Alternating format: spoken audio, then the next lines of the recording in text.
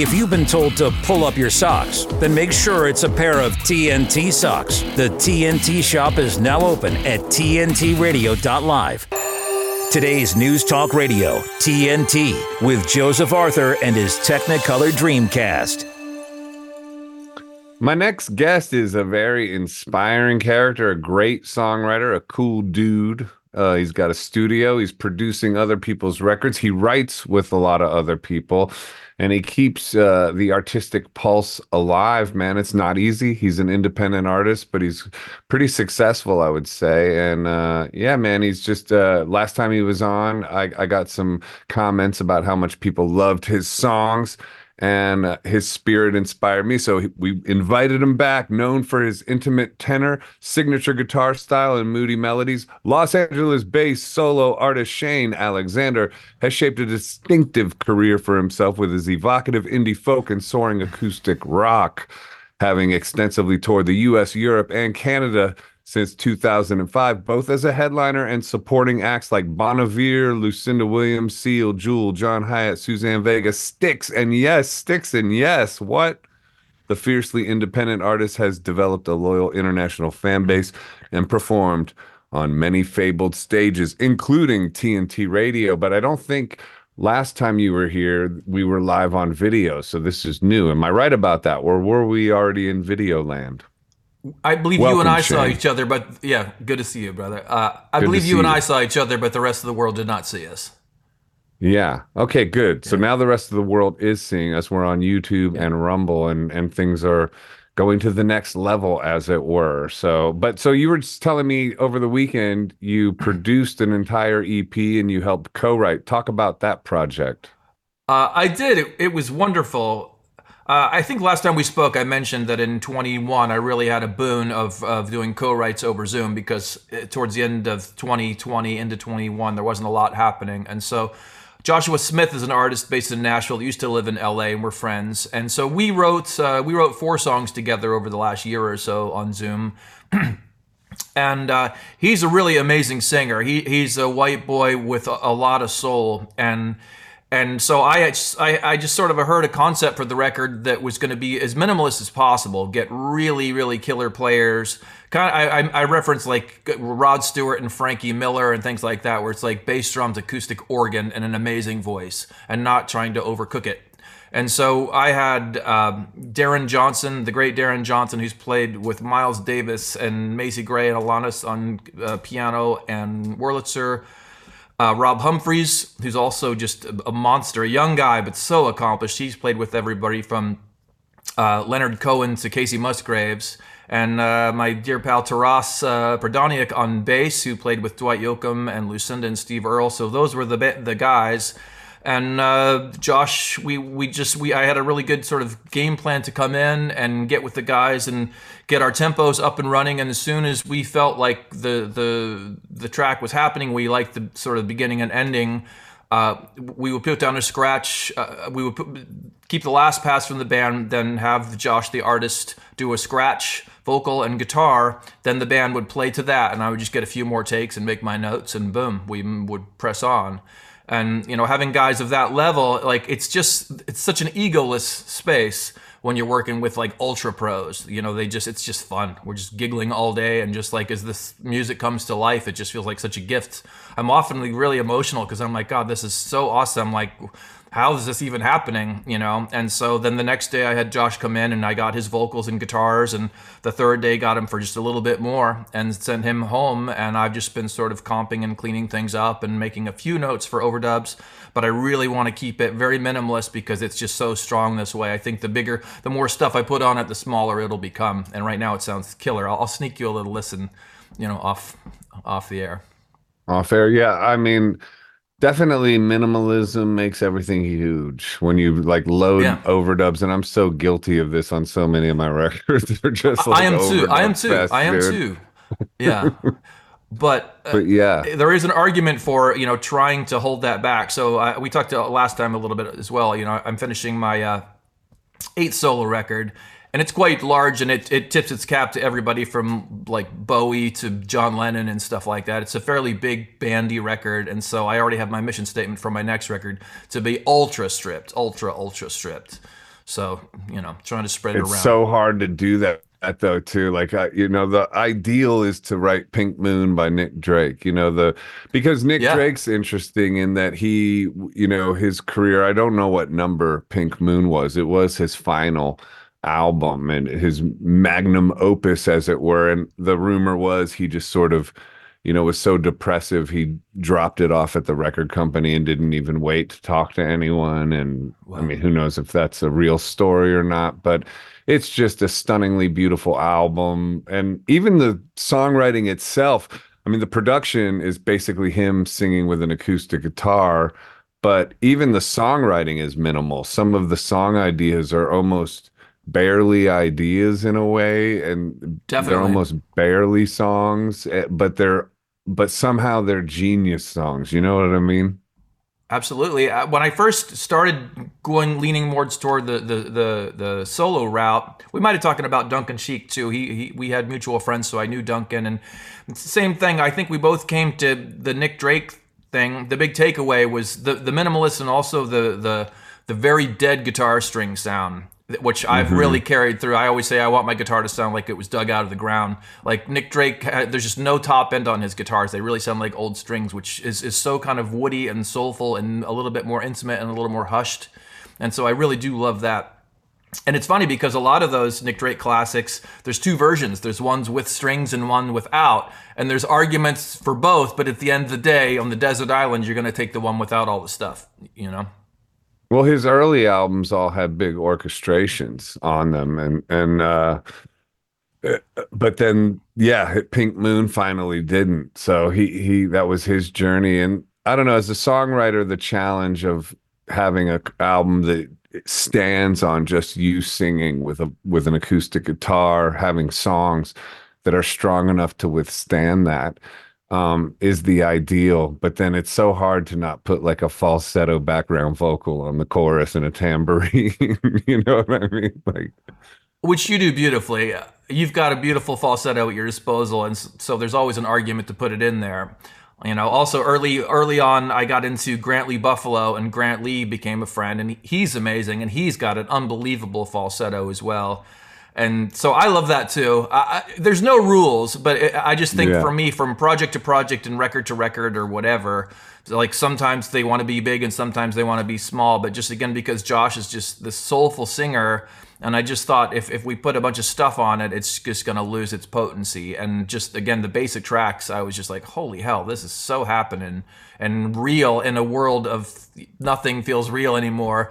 Just great players. I always say, for me as a producer, when I have the budget and the good fortune, I want to surround myself with the best possible players I can get and have them play it in as few notes as possible, just because they'll pick the right notes. And I always say the space is a member of the band, so make sure that that's got its time, so we can let something hang for a bar or a cymbal decay all the way to one, and it's just so beautiful, and you might have missed it if you put a bunch of shit in there. Yeah, it covers stuff up. And Brian Eno is famous for the power of setting limitations as a creative tool. But I'm wondering too, on that project you just produced, how many of the scratch vocals beat the actual attempts at a real vocal? It's funny you mention that too. Again, knowing that I was going to do his vocals separately, we sort of have the technology here to do it both ways, but I have the piano in the room behind me. And so I shut the door, but I get some crosstalk between the drums and the piano, which I think is sort of the secret sauce of my space, But anyway, I had a handheld condenser for him to do his scratches with, and he did sing his ass off. And there was a couple of scratches that I'm like, oh my god, I could totally use that if we had to. And to your point, when it came time to do vocals, it's like, oh, am I starting to get a tickle?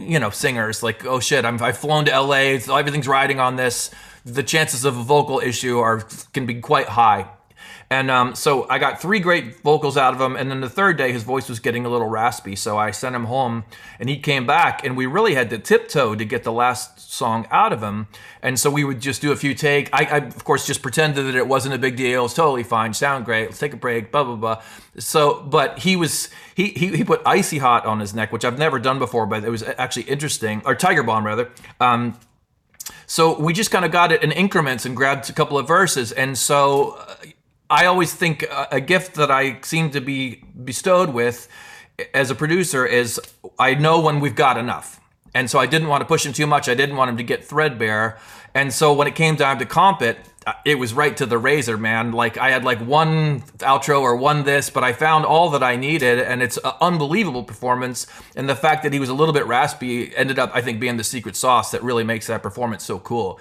So it was a gift. You know, I'm really thrilled with it. And yeah, it was a little dicey there for a second, but it came out. So, he hasn't heard it yet. I told him, thanks for not hounding me. Just give me a few days to like really get it comped to where I feel it's really great, so I can present it to him. And because I just think it's stunning. I'm super stoked. Really, he's a great singer. That's exciting. Yeah. Well, the reason I yeah. asked that question was because you mentioned ego as well. Like it was an egoless space that Absolutely. the masters could produce, and you could then also land in. And the emotion you expressed too in describing it, I can totally relate. There's nothing better than when the magic of music is happening and it's kind of effortless and it's coming out better than you could have imagined. And it is a spiritual thing.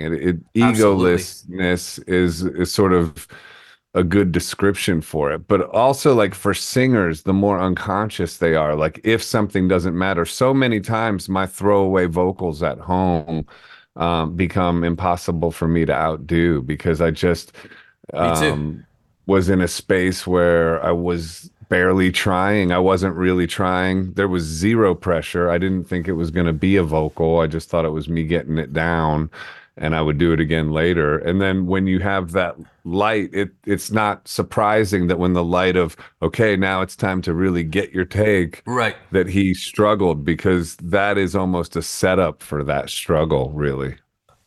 Yeah, I think in that moment you can get into like, oh my God, this is forever. Where the flip side of it is like, this is the moment. And like, that's what you want to capture. You're not going to be thinking like, oh my God, this is for posterity. This is for all the marbles. Like, I just right now we're making music. And to your point, yeah, I've had a couple of things where I'll just temp it, sitting down, the microphone's too far away or whatever, because I'm just like, oh, this is just a scratcher. And then come back and it's got the total vibe and you can mess around all day, but like you already have it, you know? So just call it a gift. But Yeah. again, I do love producing vocals. I love working with singers, and I really like to get them in a place where they feel super safe and relaxed, and I like that. And then comping vocals also, I really love. Like the Easter egg hunting. And again, I try not to get tons of takes, 3 to 6 or something. And then like on my own record, I set a limit of 3 takes, and so to comp that together can be again scary. Something like, ooh, if I just had one more of this or that. But it's nice to have those sort of constraints to like keep it real and sort of honest and not lose the intention. And again, think too far down the road with it. Just think it's always about like selling the story and sort of being connected to what the song really is about in the first place. To explain what comping is for those that don't know, it's when you take a vocal and you sing it multiple times and then you pick the right phrases of each, the best phrases of each take and put it all together in one take. So it's like this superstar vocal take that didn't really happen in one take. But in pop records, in like the real expensive pop records, they do it syllable by syllable. They'll like Oh, judge sure. syllables, and like it gets real intricate. I mean, Right. let me ask you this based on that description of comping, because it's kind of a Frankenstein-like process. Have you ever done comps where you've comped the whole thing together and then somehow it didn't have the as good of a soul as a single take that you took some of the parts from? Probably, but I do sort of, I, I like the comping and I think I do it well. And I have a thing too where I'm working with a lot of singers. A lot of them will sing their song 80 million different ways from when we write it to when we come in or whatever, and then I sort of take it upon myself. I always say, like, find the forever melody, the elevator music version. So we have the last chorus and there's 89 different ways to skin the cat, and like trying to pick the one that again, if you had to play it on a toy piano, like that's how the chorus goes. And so For sure, if we can get a really great, I worked with Senya Sargent last year from Holland, and we just got a couple takes out of her, and there were massive chunks of the song where she was just on a tear that were just so good. I giggled when I was comping that, opening up the files. I'm like, oh my God, I can't believe we captured this. It's just such a moment. And obviously you're going for that realism. But yeah, in terms of phrasing and rhythm and things like that, just obviously if it scans as Frankenstein together, it's a total fail. The idea, I felt way better about myself when I learned that Jeff Buckley's Hallelujah was a comp, because it's the God vocal of all time. You think, oh, of course, he just knocked that out in one ridiculous. Take. But he was a mortal as well. And like John Lennon too, he would do 3 takes in the studio and leave, and you guys do what you do. Just like balls to the, So well, they would double a lot too. Yeah. What about doubled vocals? What's your take on doubling the vocal? Bowie doubled a lot. Totally. And, Simon and Garfunkel were triple tracked. And I love that sound. And I think also, I can't remember if we talked about it last time either, but when Elliott Smith came out, like his sound instantly just like made my hair stick up. And I think, again, it harkened back to the Simon and Garfunkel sort of feathery doubliness of my youth. And so I've done definitely songs where I have double or triple track vocals panned super hard. And also Jeff Tweedy, like Solitaire, for example, that's a triple vocal that's just life changing.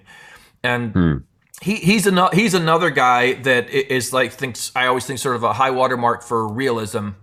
Their records sound crazy good, and they can be fairly dense productions, but they can also be really Spartan and just honest. Ryan Adams as well. He's not afraid sometimes to put out some stuff that's not particularly perfect, but it's got the vibes.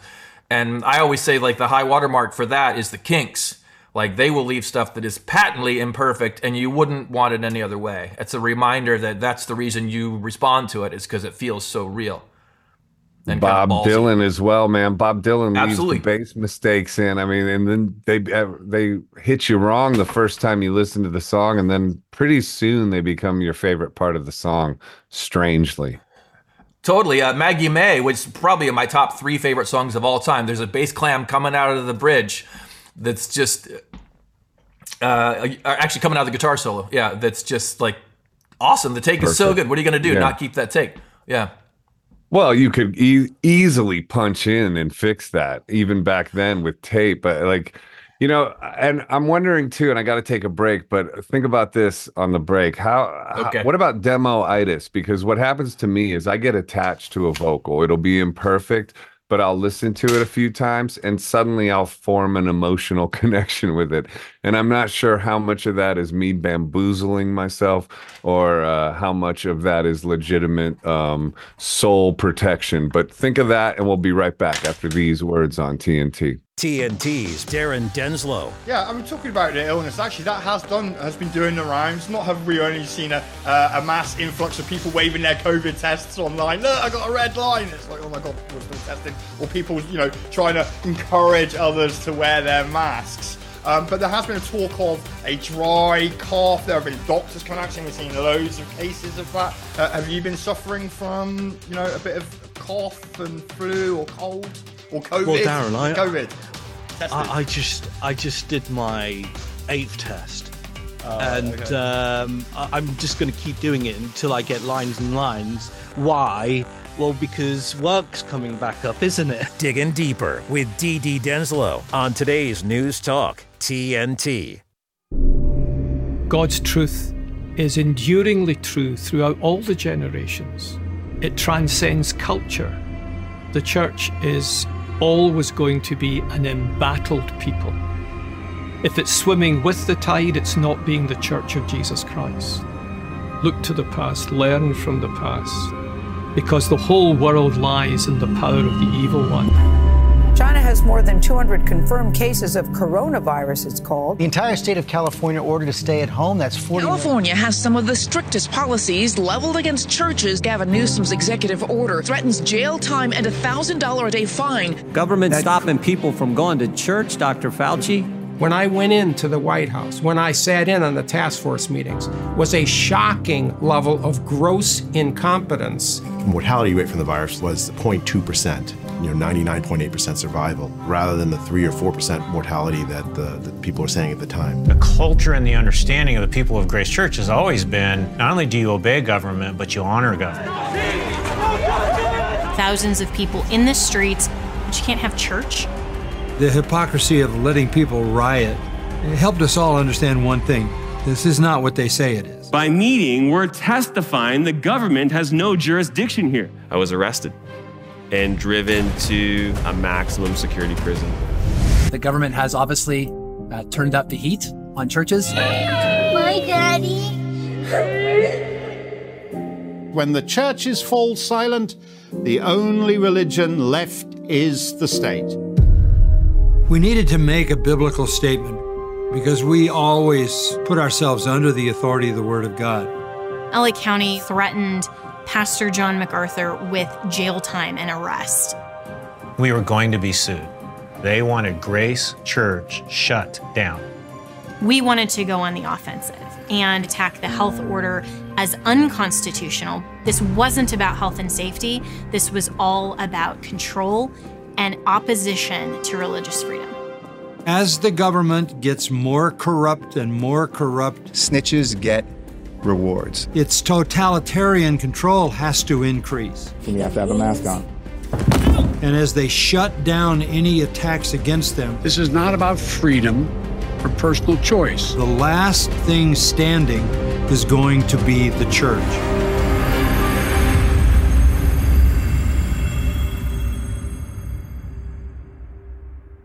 It's time to switch on today's News Talk Radio. Very entertaining. TNT. And we're back with singer-songwriter Shane Alexander. So what did you think, Shane, about that question about demo-itis in terms of vocal takes and falling in love with certain things? Does that ever happen to you? I try not to do proper demos. I use like phone recordings. I make notes about what I like. I try not to record it twice. Pretty much for that same reason. I like to see what kind of comes out in the moment. And when I'm working with people or when I'm writing myself, I do phone recordings, make notes next to the recording. I like the bridge, I like this, I like this melody or whatever. But yeah, I don't want to go back to the well too many times because I think it'll start to maybe dilute the soup or something. So I don't do a lot of real demoing. I usually just do a lot of phone recordings until it's go time. What I mean, though, is demo-itis in terms of the actual recording. I just call it demo-itis because it's when you're working on a track and you're recording it for real and you might want to comp a vocal, but you've gotten attached to it. That's what I mean, like forming emotional attachments within the actual recording. Yeah, I'm always trying to somehow remain objective and zoom out. And that's a thing where it's interesting to be an artist person and then also be a producer person so you can see your behaviors in yourself in others, where you can get attached sometimes, and sometimes you can get so fixated on minutia that you're not seeing big picture. Like, I just think whatever's best for the song wins. And if the performance of the first take, like you said, is great, then awesome. And if it's not, we try to figure out why.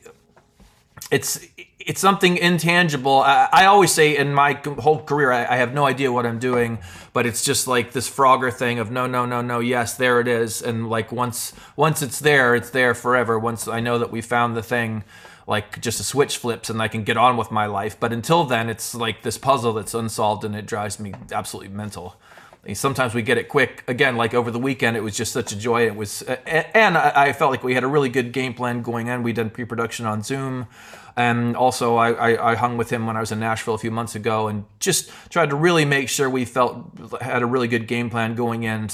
I like to leave a little to chance, but not too much to chance to where we can get into the weeds with the clock rolling and a lot of musicians in here that are it's like herding cats to get them in the first place. The power of collaboration is awesome, but you're somebody who can do it all yourself. You're a producer and songwriter. I'm assuming you've made records all on your own. What do you think the distinction is between working that way and the magic that other people can bring? Yeah, I'm a big fan of bringing other people in. I have a lot of friends that are super accomplished producers that can do it all themselves. I can't play drums well enough to be on my own record. That's for damn sure. So that's right out of the gate. I have done like complete EPs where I played everything, but there weren't drums. There was percussion or whatever. But I really am trying to preserve this thing of human beings and their influences and their stories rubbing up on each other for something sort of, 3 guys in a room equals 10 guys or whatever. And also to feed the ecosystem of getting musicians paid and keeping that whole thing alive. I have a lot of friends, like I said, that are amazing producers, and they can make stunning records alone, often in the box, or play things. And I have no problem with that. But for me, like, the joy is to like work with other people and particularly accomplished musicians where I can reference this random thing from the 80s or 90s or the 2000s or the 60s or whatever, and they know what I'm talking about. And, if we could do a little more reggae or maybe a little ska for the bridge, or give me 80s Stones. I was working with Aaron Sterling one time, who's a drum god. And I'm like, can I do like a hi-hat, like an 80s Stones thing in the bridge? And he just did it instantly. I'm like, oh my God, there it is. And that is just such a fun reveal. I always feel it's a real gift when you have those ideas put in your head, and the fact that I listened to music profusely my whole life and was glued to MTV all that time, I didn't know it at the time, but that was setting me up to be a producer later. So I really have this lovely sort of encyclopedia of pop music, particularly in the 80s, where anything goes in the charts. And on MTV, right, we could go from total metal to Thompson Twins, but the one thing that linked them all together was the songs were good. The songs were working. Mm-hmm. And so it just like, we need something in the bridge. We need a locomotion, or we need a sparkle, or we need a this. I just love the search. It gives me joy. I love 80s Stones. I think Tattoo You was the first album I ever bought. Start Me Up and all that. Hang Fire. And like Miss Waiting You. on a Friend. Miss You. Waiting on a Friend. Waiting on a Friend. That's the best song ever. Waiting on a Friend. It's the best video ever too. It's just it's so hip. Yeah, they dipped their toe into the disco thing just enough. And that record felt really New York, and the sax. I always feel like the sax is such an East Coast instrument. And like the sax on Waiting on a Friend, like you could just hear like the sax smacking between the brick buildings, in the outro. I just love it. Yeah. Another good one, and then I want to hear one of your new songs, is Ronnie Wood's album, I've Got My Own Album to Do. That's a classic. It's a sort of forgotten classic. It's amazing. There's a song, track 3, called Mystify Me. Check that out. Oh, yeah. But anyway, without further ado, or do you know that record? I do. I know that song too. Yeah. Oh, it's such a good song. Anyway, listen, we could go on all night, but I got to hear one of your new songs, man. It sounds like You Make Your Own Luck is the title, and I love that concept straight away. All right. It goes nothing like this.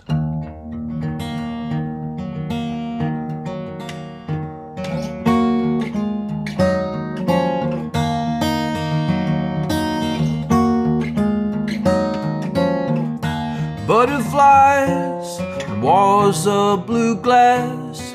Some things in life you can never get past. Trust and believe, let it come around. In a world that'll tell you who you are, it's harder than it sounds. You make your own luck, you find your own way.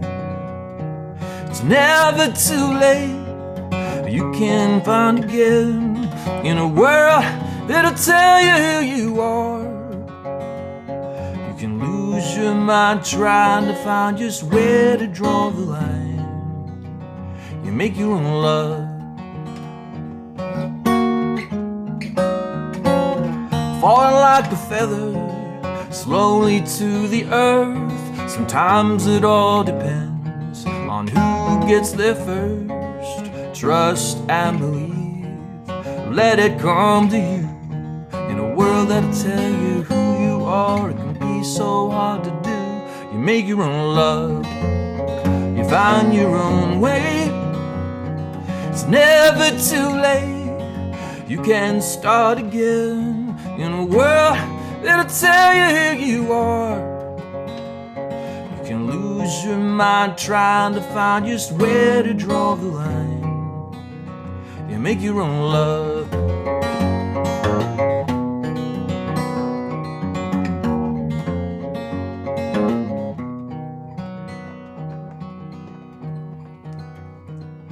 Stepping stones and broken bones, love lost along the way. We all have to live with the choices. You make your own love, you find your own way. It's never too late, you can start again in a world that'll tell you who you are. Flying blind on borrowed time, the edge is never far. In a world that'll tell you who you are. You can lose your mind trying to find just where to draw the line. You make your own love.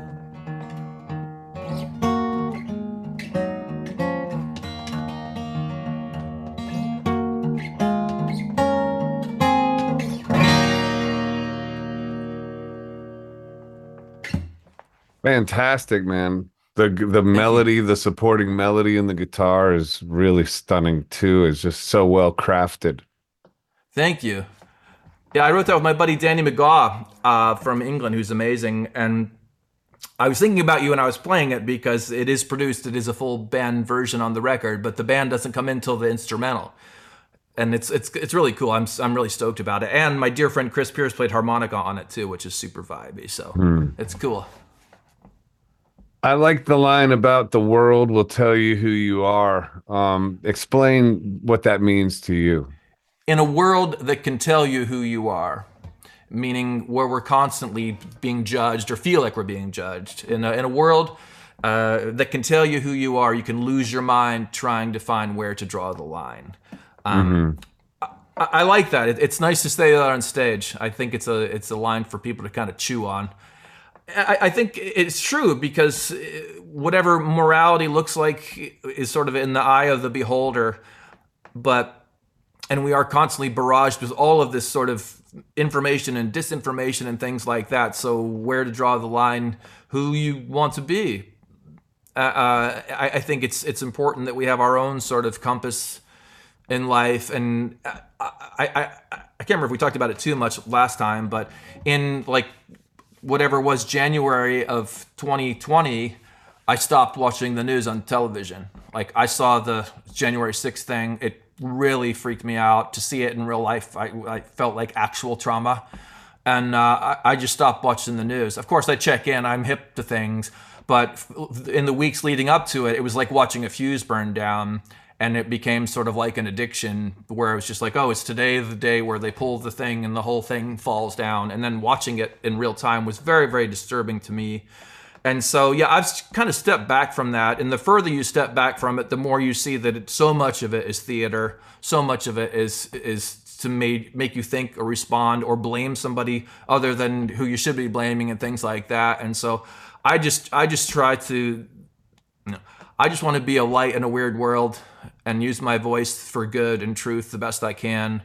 Love my family and my friends and make music. And I don't want to like fixate on doom scrolling type things because there's so much of it. And so, that song isn't particularly uplifting or anything, but I just like the sort of honesty of it. And I do think, the expression of you make your own luck, which I know to say that there's people that are challenged and they can't do that. So even putting that out, sometimes I feel like, oh, am I overstepping or is that a dickish thing to say?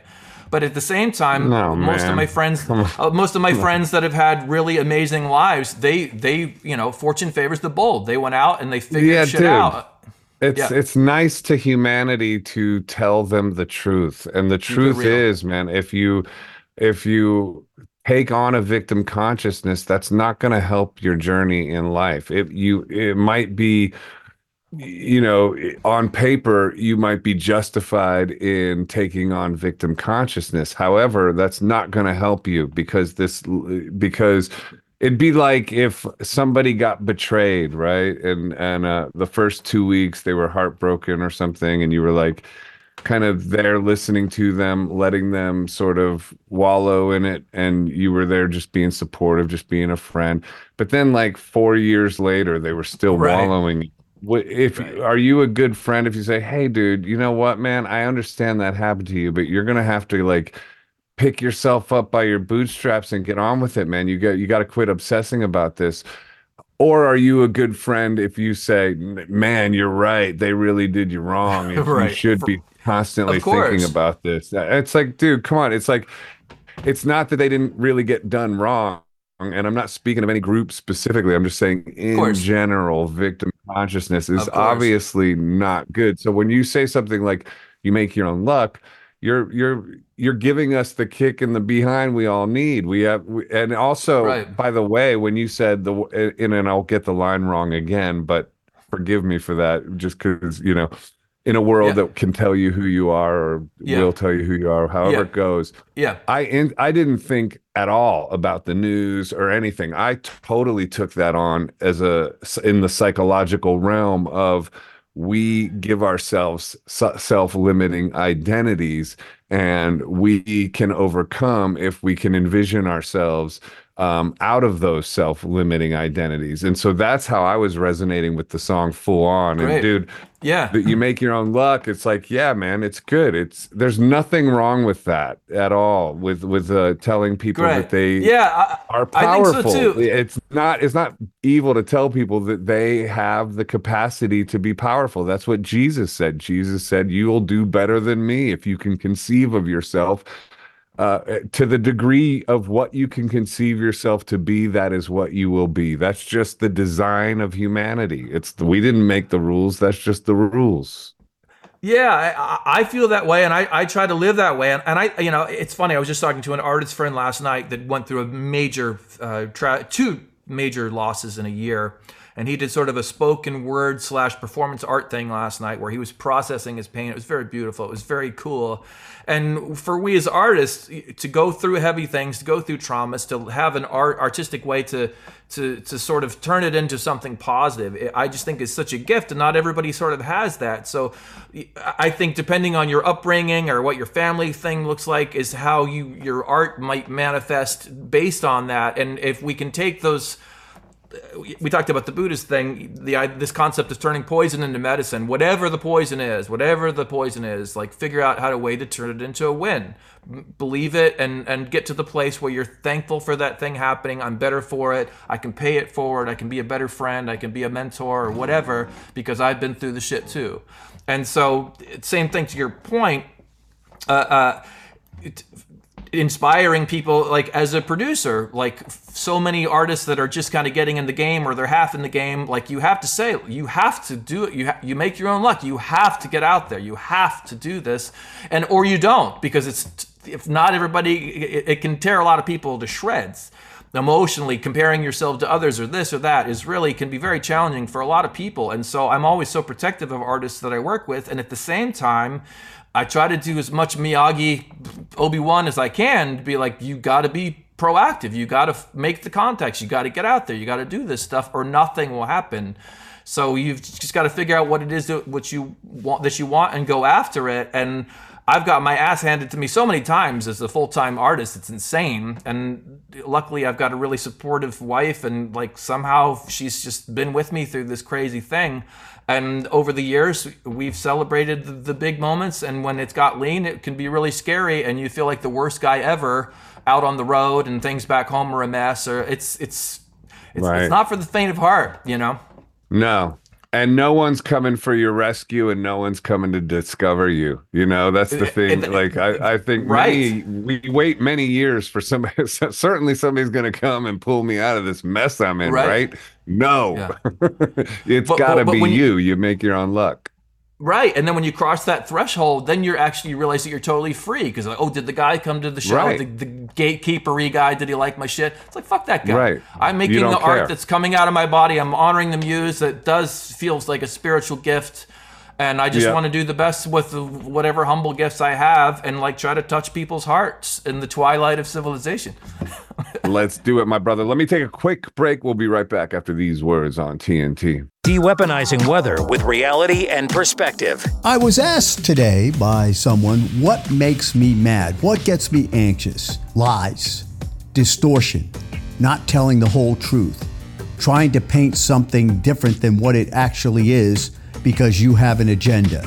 That gets me upset. The reason it gets me upset is I think everyone should have the opportunity to decide for themselves, based on all information possible, what they want to do with their lives. Let's take the global temperature. The global temperature is a very poor metric for measuring the climate. Better than the global temperature is what we call the wet bulb temperature, which is the saturation temperature of the air. And even better than that, just use pure water vapor. That explains everything. If we track the amount of increase of water vapor, we know the correlation between temperature and water vapor. It explains beautifully what's going on. We don't even need any CO2 back radiation theory, but you're not going to hear that.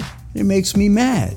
And you know why it makes me mad? Because it's not telling the truth. It's hiding the truth, distorting the truth. And that means that you cannot make the decision you need to make as an individual with your free will. And basically, that's what this whole climate fight is all about. This is TNT Climate and Weather Watchdog, meteorologist Joe Bastardi, asking you to enjoy the weather. It's the only weather you've got. Most people are unaware that bad bacteria can grow quickly in food that's stored, prepped, or cooked incorrectly, and that can lead to food poisoning. To avoid bad bacteria, always make sure your hands and cooking utensils are clean. Keep raw meat and chicken away from food that won't be cooked. Run your fridge at or below 5 degrees Celsius and use a meat thermometer to ensure your meat's being cooked to at least 75 degrees Celsius. For more tips on keeping bad bacteria at bay, visit foodsafety.asn.au. Today's News Talk Radio, TNT, with Joseph Arthur and his Technicolor Dreamcast. Doing breath work here, ladies and gentlemen. Doing breath work. I'm here with Shane Alexander, and we're going to hear another tune, Something Real Never Die, right? When something's real, it never dies. How does it go again? Something Real Never Dies. Yeah, Something Real Never Dies. Shane Alexander. Yeah.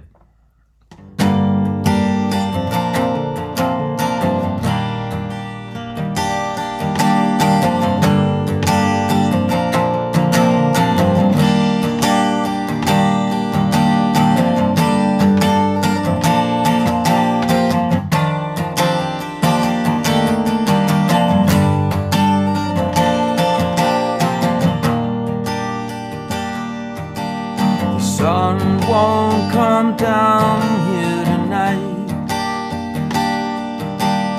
picturing your hair in the golden summer light. There's no room in the stars, and the night just can't start. There's pictures of you come to mind.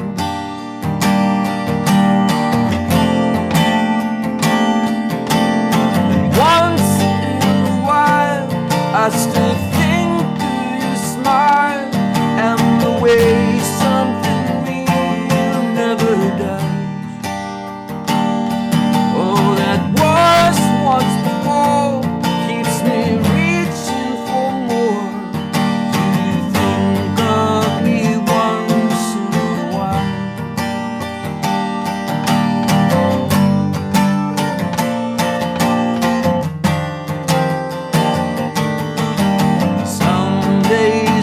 Won't ever end.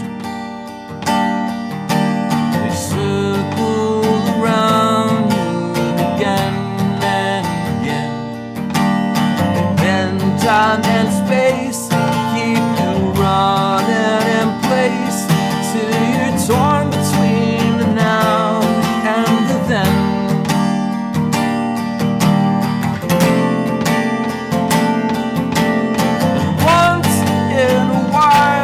I still think of your smile and the way something real never died. All that was once before keeps me reaching for more. Do you think of me once in a while? Do you think of me once in a while? There's no way back in time. There's no peace that I can't find.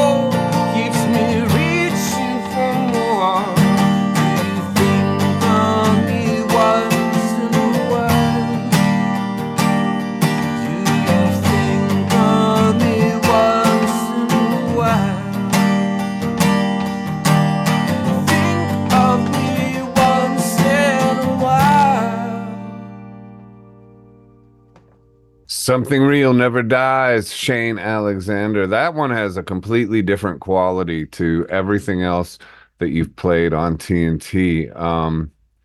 It's cool, man. It reminds me of Oasis meets like the church or something. Does that ring a Nice. bell? Definitely, there's a little churchiness to the album version, for sure. Love the church. Love Bob Clearmountain is a god, and he did the church. Yeah, he also did More Than This by Roxy Music, which is another one of my high water marks in life. It's crazy. I got to have dinner with Brian Ferry one time, and this girl. Did you really? Yeah, in Paris. That's like such a name drop. But hey, you brought up Brian Ferry. He's the most elegant man in rock and roll, right? What a cool cat.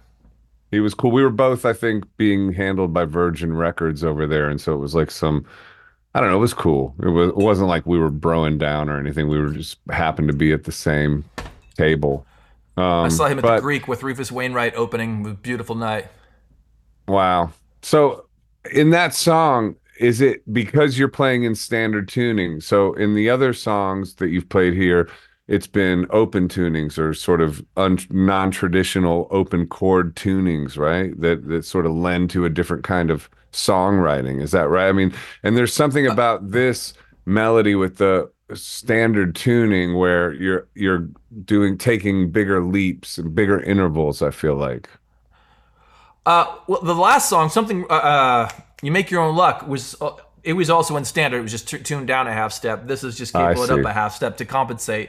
But this one is it's in G minor and just has a lot of sort of open strings ringing throughout. So we just sort of have that droniness. I think I wanted that sort of jump in the chorus. I wrote this with my friend Rich Jacks, who's an amazing artist and producer himself. And the song came out really quickly, and we were just the concept of first love and sort of capturing that in a bottle. And I don't know, I just think maybe the big jump just had a nostalgic sort of feel to it. A sort of a long. It has that. It's good. It works really well. Is that going to be on the album you're working on right now? No, that's on my previous record. That's on my album Bliss. But yeah, and that I mentioned Aaron Sterling. He played drums on it, and he's just so great. And I wanted these very linear drums without a lot going on, and he crushed it. He did 3 takes. One was busy, one was not busy, and then the third one just like top to bottom. Thank you. That's why you're Aaron Sterling. He's just such a stud. Yeah. When you say sort of linear drumming, I think of Smashing Pumpkins 1979. Absolutely. And again, we talked about More Than This. That is the most cruisy linear thing of all time. And also we talked about Ryan Adams. He did a record, maybe 8 years ago, called Ryan Adams. And so much of the drumming is just like, ba, ba, ba, ba, ba. The snare just, it's so straight. The whole record is so straight. And also the War on Drugs record, Lost in the Dream, I love the shit out of it. The drums are so stinking linear. There's barely a fill to be had anywhere, but it's just kind of, you just get on this train and you're just cruising, and it just feels really nice. And particularly over the course of a full record, it just feels like it brings you into a room. People don't listen to records down like they used to, but that record is just so special as a piece, just because it really puts you in a space. I love that band. I mentioned Oasis on that song. I wondered, do you ever think about Noel Gallagher's songwriting and what makes it so impactful, why he's had so much success with it and Oasis, and just because the songwriting is interesting. It's anthemic. It fits in stadiums. Obviously, Liam Gallagher is like a superstar in his DNA and just like one of the best frontmen of all time, really. But I mean, I think of Noel Gallagher's songwriting sometimes in that way, and I don't really usually try to write an Oasis song. I did once. It's called Exhausted. You could go listen to it. It sounds like an Oasis song. But it's on Come to Where I'm From. I think you'll hear it and hear the Oasis band. I have the utmost respect for them, but I don't really listen to them. Right. But I do. It's funny because for me, in the same wheelhouse to a slightly less, I guess, successful extent, is the Verve. Like Richard Ashcroft. Now there's a cat that I think is just the coolest thing in the world. I saw them at an early Coachella, and it was so funny because Jack Johnson headlined and the Verve was second to last. And like they were staying at our hotel. I saw them by the pool. I'm like, holy Richard Ashcroft, the dude's just such a baller. And his voice was so massive. They were a 4-piece band and so hip. I was just like, I was knocked out. I'm like, and I love his solo records. I think he's just super cool. Similar English, strummy, not completely intricate stuff. But he resonates with me a little bit more. You know, I'm a lucky man. So many great songs, and I think his voice is just the coolest. Yeah, but I do think like Noel Gallagher is just like such a cool cat. I love to see him interviewed. I love everything that falls out of his mouth. Liam for a completely different way. He's just all, you know, swagger and whatever. But with Noel, there is like a real wisdom there. A patented sort of English wisdom and a reverence for the Beatles and stuff, obviously, that I just think they deserve all they have, and I love the brother thing that they have, and I totally understand why it works. And to your point, the choruses are quite simple, but so soaring, and they just stand up in a giant field of 60,000 people so well. Yeah. Do you think of songwriting like that? I guess that's where I was kind of going with it. Do you ever... How much do you utilize your mind versus pure inspiration? In other words, like how much do you bend your songs to try to be something that could be a hit versus just inspired in the moment, delivered from the beyond? Probably to my own detriment, almost none. I really do try to serve the muse, and you know, again, there's the Paul Simonses and the Cat Stevenses and again the Jeff Buckleys and whatever people that I love that somehow do creep in, but again, to my own detriment, I never try to chase that stuff and I've worked in studios in Europe or whatever where I'm writing with people and they're literally pulling up like a James Bay song and we're like, oh, you know, this was hot this week. And I'm like, it just sucks the joy. It's counter. It's not how I roll. I really, again, probably to my own detriment, but I just want to try to honor the muse and just let it come out. And I think just the fact that I've listened to music my whole life, that's going to come out anyway. But I don't ever want to like fixate on somebody's shit. But again, like to you mentioned the churchiness. You know, there's the little bit of churchy, which I wasn't shooting for, but I listened back to it. I'm like, there's definitely some churchy vibes in there, but I love that song, so it's not crazy. But I don't try to ape anybody or really think along those lines too much because I don't know. I try to retain this sort of purist, optimist thing, which is a little childish, and most people in the modern world don't work that way, but it's what gives me joy. And like we were saying before, you get to a point in your art where you don't care anymore and you just want to make what's coming out, and I'm just grateful that anything's coming out. You know, that's the main thing. I'm so grateful that I'm still inspired and I still like it. And right. So I just want to try to write real lyrics that resonate with me. We talked about it last time too. I think the hardest thing about songwriting is finding something to sing about. That's the challenge, but I'll get kernels of a story and put it in my phone, and then when it comes time to raise it up, like I just want to have to believe what I'm saying. I don't ever want to like this might make me $1 trillion, but I don't believe it. Like that would not be fun for me. Yeah, it's interesting. It's really the distinction between how much you're utilizing your mind or the mental activity versus like heart and soul and pure inspiration. And I think a lot of people do sort of engage the mind and listen to a song and try to kind of ape a portion of it and bend it and change it. But that isn't nearly as fun as just being so inspired and having something sort of naturally arise that, like you said, will have echoes of things you've taken in anyway. So it's an interesting debate on, I think sometimes it's okay to use a little of course, the Beatles and the Beach Boys and stuff like that, they were definitely... They all did it. Riffing off of each other. And I was going to say, you know, we talked about it a bit last time. Do it quick and tell people where to find you because we're down to 1 minute, Shane. Sorry. Okay. ShaneAlexanderMusic.com. On Instagram, I'm Shane Alexander Music. Shane Alexander on Spotify or wherever you're listening. Yeah. And say what you were about to say, if you could say it. I was just going to say, when I first encountered your music, your whole sort of ethos inspired me of being a singer-songwriter, but also being an artist and sort of a rock starry, sort of outside the box again, the Bowie or they're the Lennon or whatever, so it's not so folky. It's sort of whatever the song wants to be. That really it was a big inspiration for me. So cheers to Dane, you. thanks for coming on, man. The songs were beautiful, and I loved them. So thank you, my friend. And Always a pleasure. good luck. Good luck with the new album, and we'll see you again soon. Keep listening to TNT, everybody, and have a beautiful weekend.